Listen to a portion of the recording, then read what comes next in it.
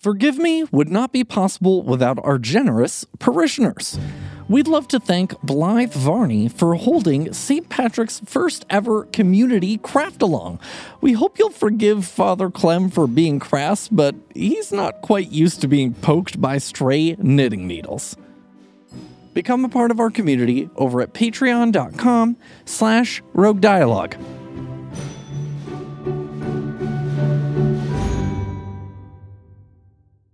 Today's episode is brought to you by Progressive, where drivers who save by switching save nearly $750 on average. Quote now at Progressive.com. Progressive Casualty Insurance Company and Affiliates. National average 12-month savings of $744 by new customers surveyed who saved with Progressive between June 2022 and May 2023. Potential savings will vary. This episode is brought to you by Bumble. So, you want to find someone you're compatible with, specifically someone who's ready for a serious connection, totally open to having kids in the future, is a tall, rock-climbing Libra, and loves rom-coms with vegan pizzas on Tuesdays just as much as you do. Bumble knows that you know exactly what's right for you. So whatever it is you're looking for, Bumble's features can help you find it. Date now on Bumble. Hey everyone, Adam here. If you missed our little announcement a few weeks ago, this is a crossover special with Windfall, a dystopian science fiction podcast also created by Rogue Dialogue Productions. Fair warning for those of you who haven't listened to Season 1 of Windfall, there are some slight spoilers in this episode. We've got links in the show notes if you want to catch up on it beforehand. One more thing, this episode is showing up in both of our feeds, and each one has a unique ending. So if you want to hear the other side of the story, go check it out in the Windfall feed. We hope you enjoy this little blend of our two shows.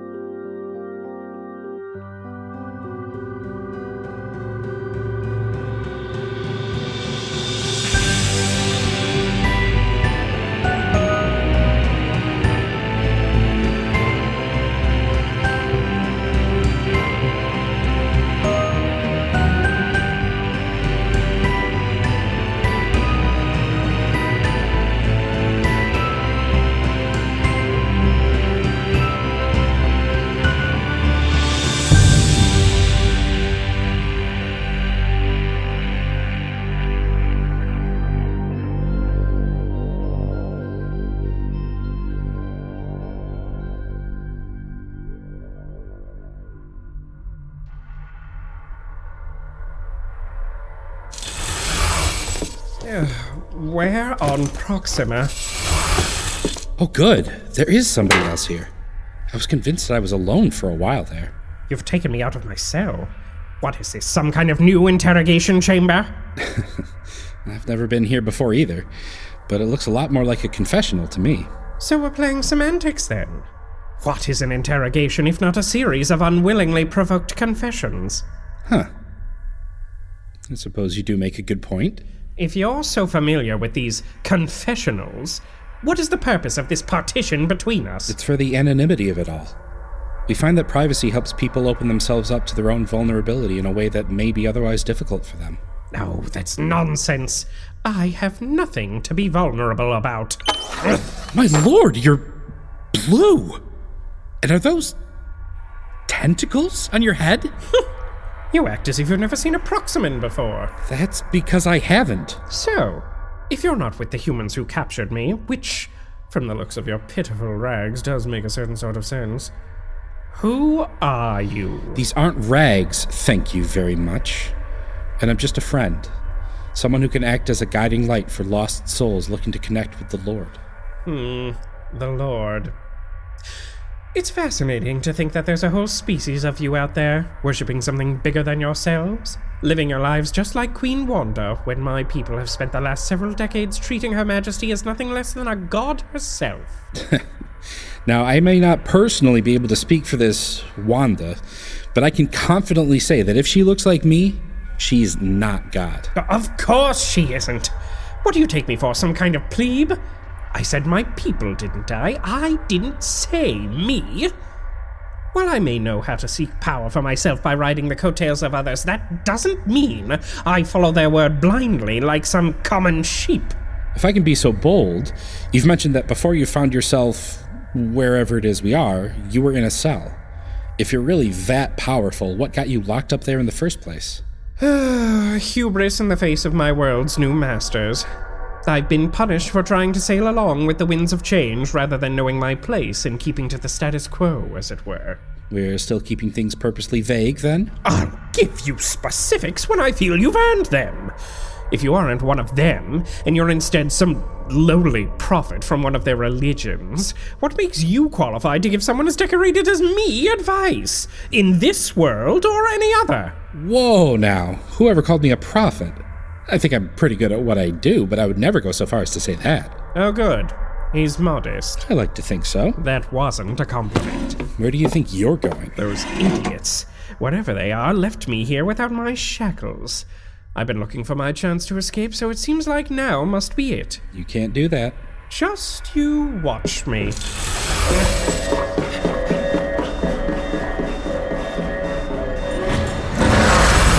How in the... I told you, you can't do that. I don't know what kind of devilry it is that you humans command, but this is not funny.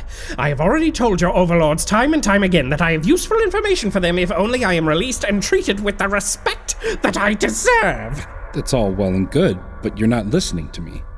I have nothing to do with whoever it is that put us here, and I am just as trapped as you are. I tried it all before you showed up, walking out the door, climbing through the vent in the ceiling, even smashing a hole in the wall. Every way out just leads right back to here.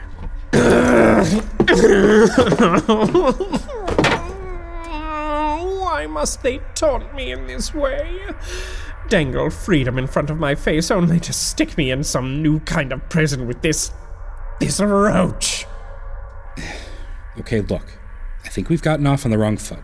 Can we start over? I'm certainly not going to try and convince you why you should listen to any advice that I have to give, but you seem like you're having a rougher day than I am.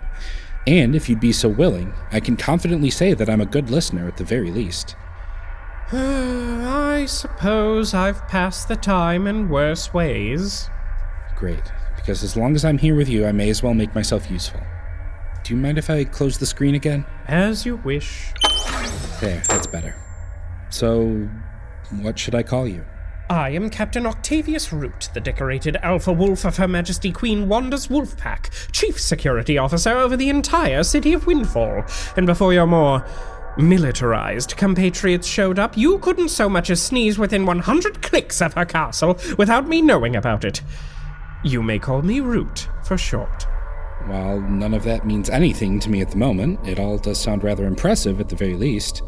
You can call me Father Ben, if you were wondering. Ha! Oh, the last person I called father didn't fare so well. I think you probably prefer it if I kept it to just Ben. I'm afraid to ask you what that means. Just that I've committed some light patricide in my day, that's all. How does one commit light patricide? Isn't patricide just patricide? No, not exactly. Not if I'm not the one who pulled the trigger that ended his life. I'm just the one that set the pieces in motion so that it would. I'm starting to think that maybe it's a good thing we're trapped in here, away from anyone else you can hurt. Oh, don't worry, Father. I'd say I'd gotten all that gleeful patricide out of my system at this point. So, how does this all work, this listening you do for other humans? Well, you've kind of already got it down. Folks usually come to me with whatever's weighing on their soul at the moment, whether that be a sin they've committed against someone else that they're feeling guilty about, or just a traumatic experience that they're trying to process. In your case, I'd say that light patricide fits the bill. But does it? By your own definition, you say that the sins committed should be weighing down on my soul.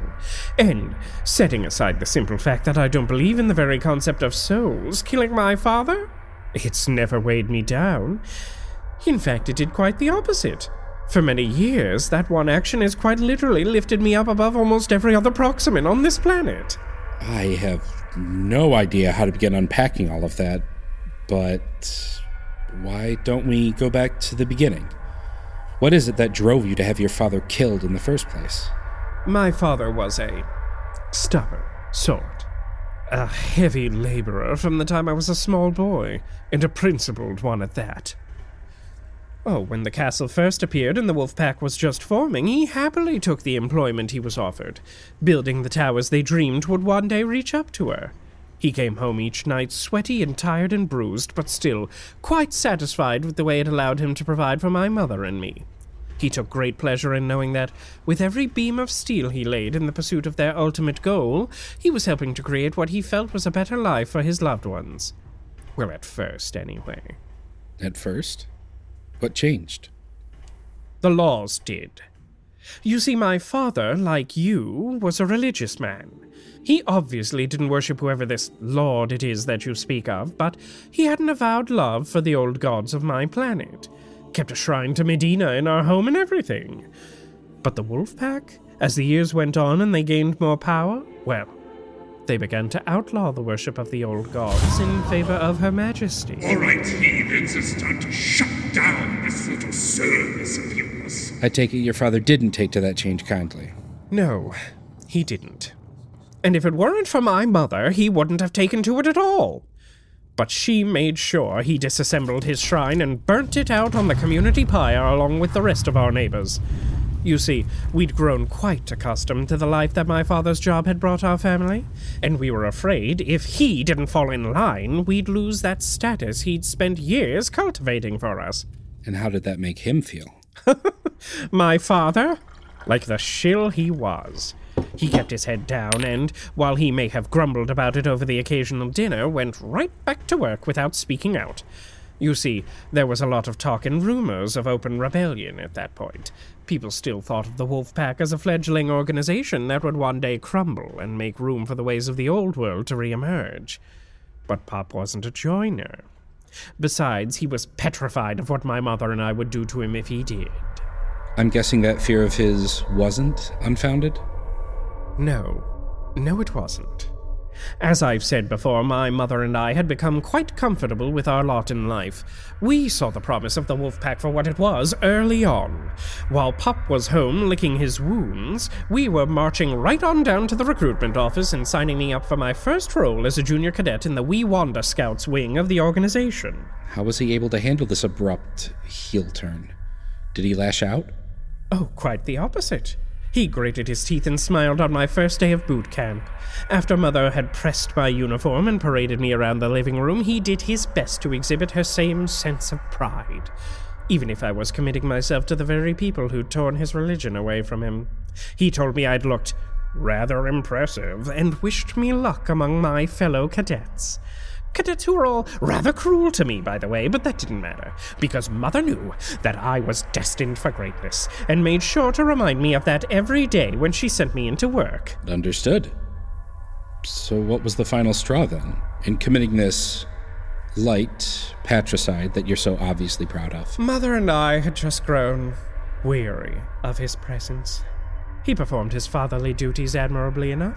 We were well taken care of, with 3 square meals and a roof over our heads, but we longed for more. And after she'd taken to accompanying me to martial arts practice, she developed a fondness for my general. And who could blame her? He was everything my father wasn't. Charming, well put together, and absolutely rich.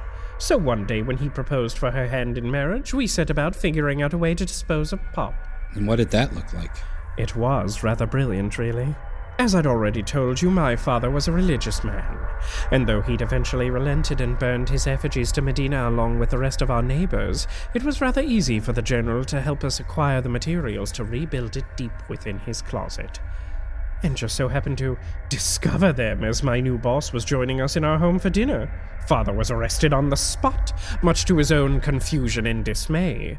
Mother and I played our part, feigning shock at his presumed betrayal, all the while celebrating the Wolfpack officer's present for ridding us of this blight upon our home. There was no part of you that felt guilty for sacrificing the man whose labor brought you the original bit of wealth and status that you were protecting in the first place? Poppycock! He was an absolute, unequivocal disappointment of a man, and if I were given the chance at a do-over tomorrow, I wouldn't change a damn thing. Did you ever see him again? Only once. It was after both his farce of a trial and my boot camp training were complete, and I was given the first official posting of my very own. I was granted a brief leave in order to attend his execution, a day I had been counting down the minutes toward since I had first reported him. Upon my arrival, he begged me to help plead his case, to convince his jailers of his innocence and give him another chance at his mediocre existence. But that wasn't what I was there for. No. The reason I attended was to watch as he took his very last breath. Wasn't that traumatic? Witnessing the ultimate consequence of your actions? On the contrary, Ben. It was quite the opposite. I learned an important lesson that day, one that I've taken with me for the rest of my life, up till this point. And what was that? We're only as powerful as we make ourselves out to be, and hardening yourself to that kind of truth, nay, harnessing it, and realizing that you can take total control over your lot in life if you just stop being so sentimental about it, that if you can be willing to throw anyone around you in front of the bus, you can get whatever it is that you're feeling you're due, it's intoxicating. The look on my father's face that day, on the day he died by firing squad, it was priceless. And if I hadn't been there to witness it, I don't know if I'd ever have accomplished as much as I have in this lifetime. That's an incredibly cynical way to make your way through the world. Oh, perhaps. But it's a powerful one as well. So, where did your mother land in all of this? I know she had her sights set elsewhere at that point in time, but there must have been some small part of her that regretted sending the man she once loved to his death. She didn't bat an eye. After publicly denouncing my father's betrayal of our city's values, she accepted the general's marriage proposal and scheduled their wedding ceremony for the very week after his execution. And given that I was now a full-fledged wolf, I was able to perform it myself.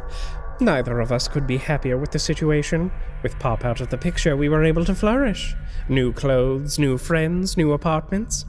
Every whim we'd ever wanted for taken care of, including ones we'd never thought to want for in the first place. We both understood the cost-benefit analysis of the trade we'd agreed to. One life for the world. And we never once hesitated. Are you sure it's the general that your mother was looking to marry? I don't follow you. No, I don't suppose you would.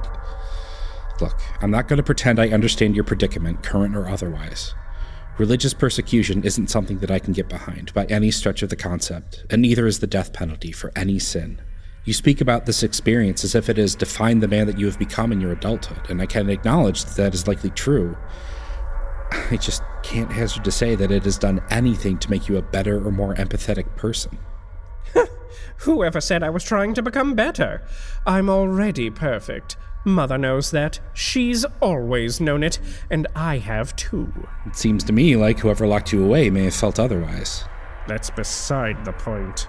Correct me if I'm wrong, because we all know that assumptions just make an ass out of me. But I take it your father's wasn't the last life you ended? Not by a long shot. And yet, you don't just seem fine with that fact of yourself. You seem proud of who you've become. That I am. Try as I might, that won't ever make sense to me. Though I must admit, there's no part of me that'll ever try that hard to empathize with a confessed killer. I'm not sure about wherever it is that you came from, but here, we live in a world of manufactured scarcity. I learned that from a very young age. There was no reason that my family had any more or less than the family across the street from us, other than the fact that my father was better at cozying up to the right kind of corrupt contractors in order to get the most lucrative jobs out there. There's no way to become wealthy and powerful without willfully taking something from people that you see as deserving of being below you. As much as I hate to say it, that doesn't sound too different from home. But if it makes any difference at all, I don't believe that it should be. Here, there, or anywhere else for that matter. Then you never would have risen as high in Her Majesty's ranks as I have. I think that's probably a good thing, if I'm being honest. Is it, though? Would you really rather choose a life of poverty over one of unlimited access? I mean, yes, quite literally. Part of my job entails forsaking personal wealth and romantic entanglements in order to better serve both my God and my community. Sounds like a shitty job. I make it work. Why don't you tell me more about yours? Ah, the wolf pack. How I miss it. rising through the ranks over the years. For some, it seemed like an impossible hill to climb, but for me, it was nothing but a walk in the park. There's really something about whisper politics that just gets my juices flowing, if you'll excuse me for saying it. I had no problem sniffing out the city's many pockets of would-be revolutionaries and having them squashed like bugs, or framing a fellow recruit for treason when we were both up for the same promotion. I have a bit of a disgusting talent for keeping my friends close and my enemies much, much closer, and for that I've been consistently rewarded. It was all quite delicious. Getting myself to a place where so many of Her Majesty's devotees had to hang on my every single word. So what changed? Eventually, I flew too close to the sun. All of the ruthless killing finally caught up with you? Quite the opposite. You see, my end, it was predicated by the destruction of a full skyscraper's worth of my Proximan compatriots. That's terrifying. Who other than Queen Wanda wields that much power in Windfall City? A stern, impressive woman named Timms with a fleet of warships at her fingertips. The moment we met, I tried to appeal to her kinder nature with promises of my knowledge and influence over the Proximan people, but she had enough foresight to see what a danger someone as cold, calculating, and agreeable as me could pose to her legitimacy. You're telling me that you witnessed, with your own 2 eyes, as this Timms woman showed up and committed heinous war crimes, and then you immediately tried to cozy up to her? Yes. Wow. What kind of monster are you? Have you even been listening? I'm exactly the man I want to be. You know, I'm doing my best over here, hearing you out and trying to find a way to sympathize with you. To understand how someone can wake up one day and choose violence over and over and over again. And though you may argue that the path you've chosen was necessary, the ways in which you've weaponized your power over those less fortunate than you, over your own father, who, from your very description of him, sounds like a perfectly kind man. That's just something I cannot abide by.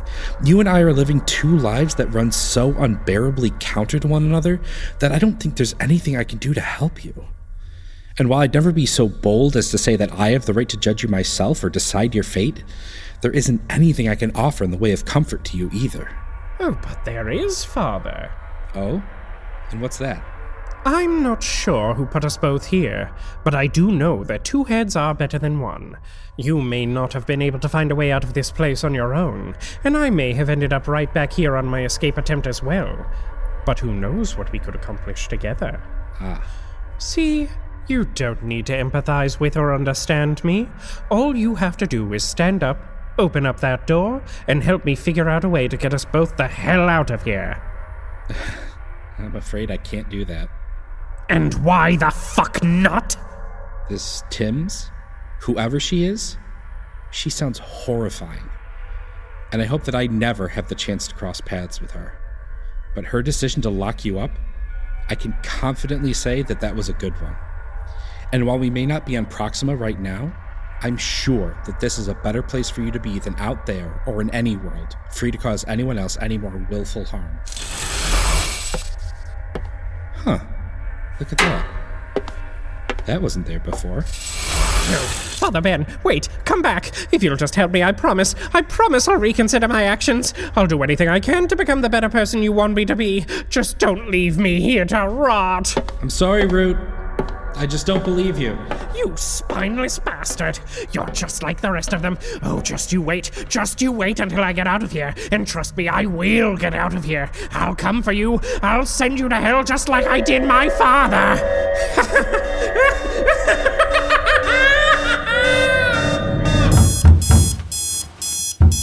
Get your eyes up, Benji. I'm hungry. Yeah, I'm coming. Jesus Christ, you look like you've seen a ghost. No, it's nothing like that, but before we go to Pat's, I've got a question for you.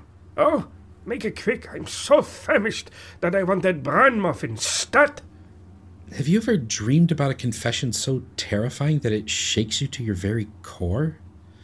About a person so hateful, so willfully proud of their heinous acts, that you feel like you may have met the devil himself? Sheesh. Sounds like somebody's gonna need a nap later. I'm serious, Clem. And so am I. You've got to take a break every once in a while, kid. I know you love this job and all, but Lord, it is not worth losing that much sleep over. Yeah, I guess you're right. I am. Now, get dressed and ready in 10 minutes or I'm leaving without you. Fat chance I'm letting you drive my car again after last week. I'd love to see you try and stop me. Forgive Me is a Rogue Dialogue production. This episode was written and directed by Bob Ramunda, Jess Clark, and Jack Marone. Here's our cast in order of appearance. Casey Callahan, Father Ben, And Guard Number 1, Josh Rubino, Root. And Father Clem. dialogue editing by Bob Ramunda. sound design, score, and mixing by me, Adam Raymunda. All of the graphic design comes from Sam Twardy. Find out what we're up to by following @ForgiveMeShow on Facebook, Instagram, and Twitter. Did you like our crossover special? If you did, go follow both Windfall and Forgive Me on your favorite podcast player. If you really enjoyed it, rate it and review it on both Podchaser and Apple Podcasts. Forgive Me wouldn't be what it is today without the endless support and generosity of our patrons. We can't thank you all enough for believing in us as storytellers and helping us compensate all of our actors for the work they do on this show. If you're interested in joining us as a parishioner for access to exclusive bonus content, or maybe even hear your name called out at the top of one of our episodes, learn more at patreon.com/Rogue Dialogue. That's all for this month, but while Season 3 is still a ways away, we've got a lot more fun releases coming your way in the meantime. Check back next month to see what surprises we have in store for you next. Bye.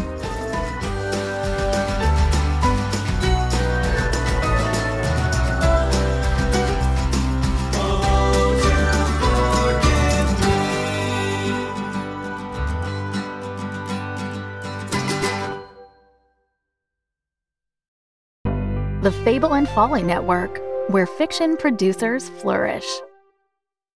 The influence of Freemasonry is undeniable, but who are these mysterious apron-wearing craftsmen, and what are they up to? For centuries, hater-ass conspiracy theorists have attempted to answer these questions. Two Flat Earthers Kidnap a Freemason, starring Zane Schacht as Randy Dunning, Lauren Grace Thompson as Gail Kruger, and Matthew Woodcock as Walter Clay. I just want to go on the record right now and say that I, Randy Dunning, am 100% anti-gravity. Like, subscribe, and share your way to the truth when Two Flat Earthers Kidnap a Freemason.